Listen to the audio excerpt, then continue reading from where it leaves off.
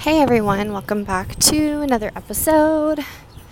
I'm on a walk and I was inspired to record after speaking with someone today about the topic that I'm going to talk to you about, which is the thing that we don't want to do the most is probably the thing that we need to do the most.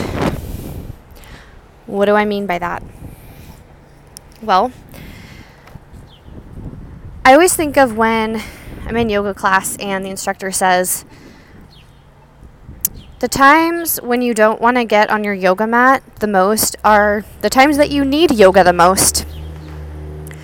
And I think that really illustrates how we have resistance towards things in our lives that we really don't want to face.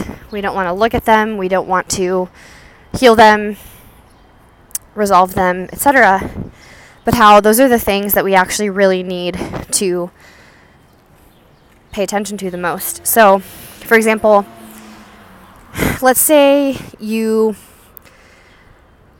are trying to make a decision on something and you really want to make the decision like right now.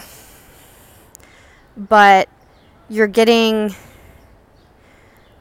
people saying like, "Oh, I really think maybe waiting to make a decision is probably the best course of action for you." And you're like, "I know, but I really want to make the decision right now. I don't want to wait." And you know that in your heart, being patient is the best thing. And you don't want to be patient. But in fact, being patient is the thing that you really need to exercise the most.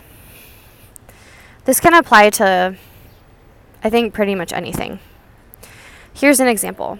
So I've been doing a lot of shadow work recently, and if you don't know what shadow work is, it is looking at the parts of ourselves that we want to reject because they feel really shameful and dark and icky.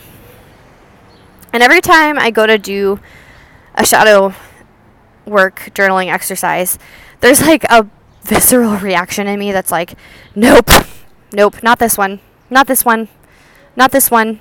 And I'm going through these exercises trying to pick one to do, and like none of them look appealing. Is because I don't really want to do the shadow work, but I know the shadow work is really important for my growth and my healing, and that those are the things that I really probably should look at.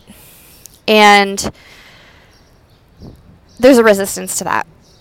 I'm just like, nope, I don't want to do it. But ultimately, I end up just picking something and I do it. And I learned something from it, and I've healed something from it every single time.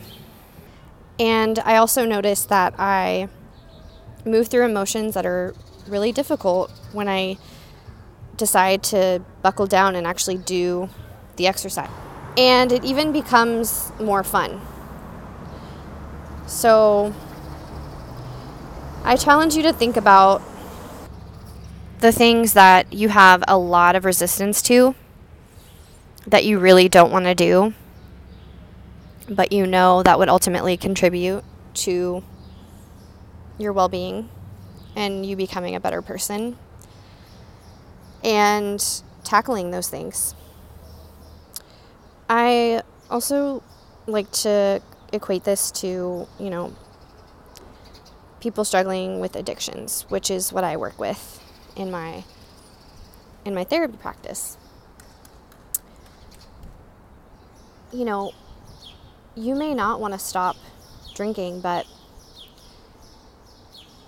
you can come up with hundreds of reasons why you know that stopping drinking would be healthy for you and would make you a better person, etc. And so in those moments when you have a craving, when you really want to drink, can you say to yourself, I know that the thing that I most do not want to do is not drink. Sorry, I used a bunch of negatives there. But I know that not drinking is actually the best thing for me. And this can apply to anything. This can apply to like food and shadow work, like I mentioned that I'm doing lately. So I encourage you to really think about this.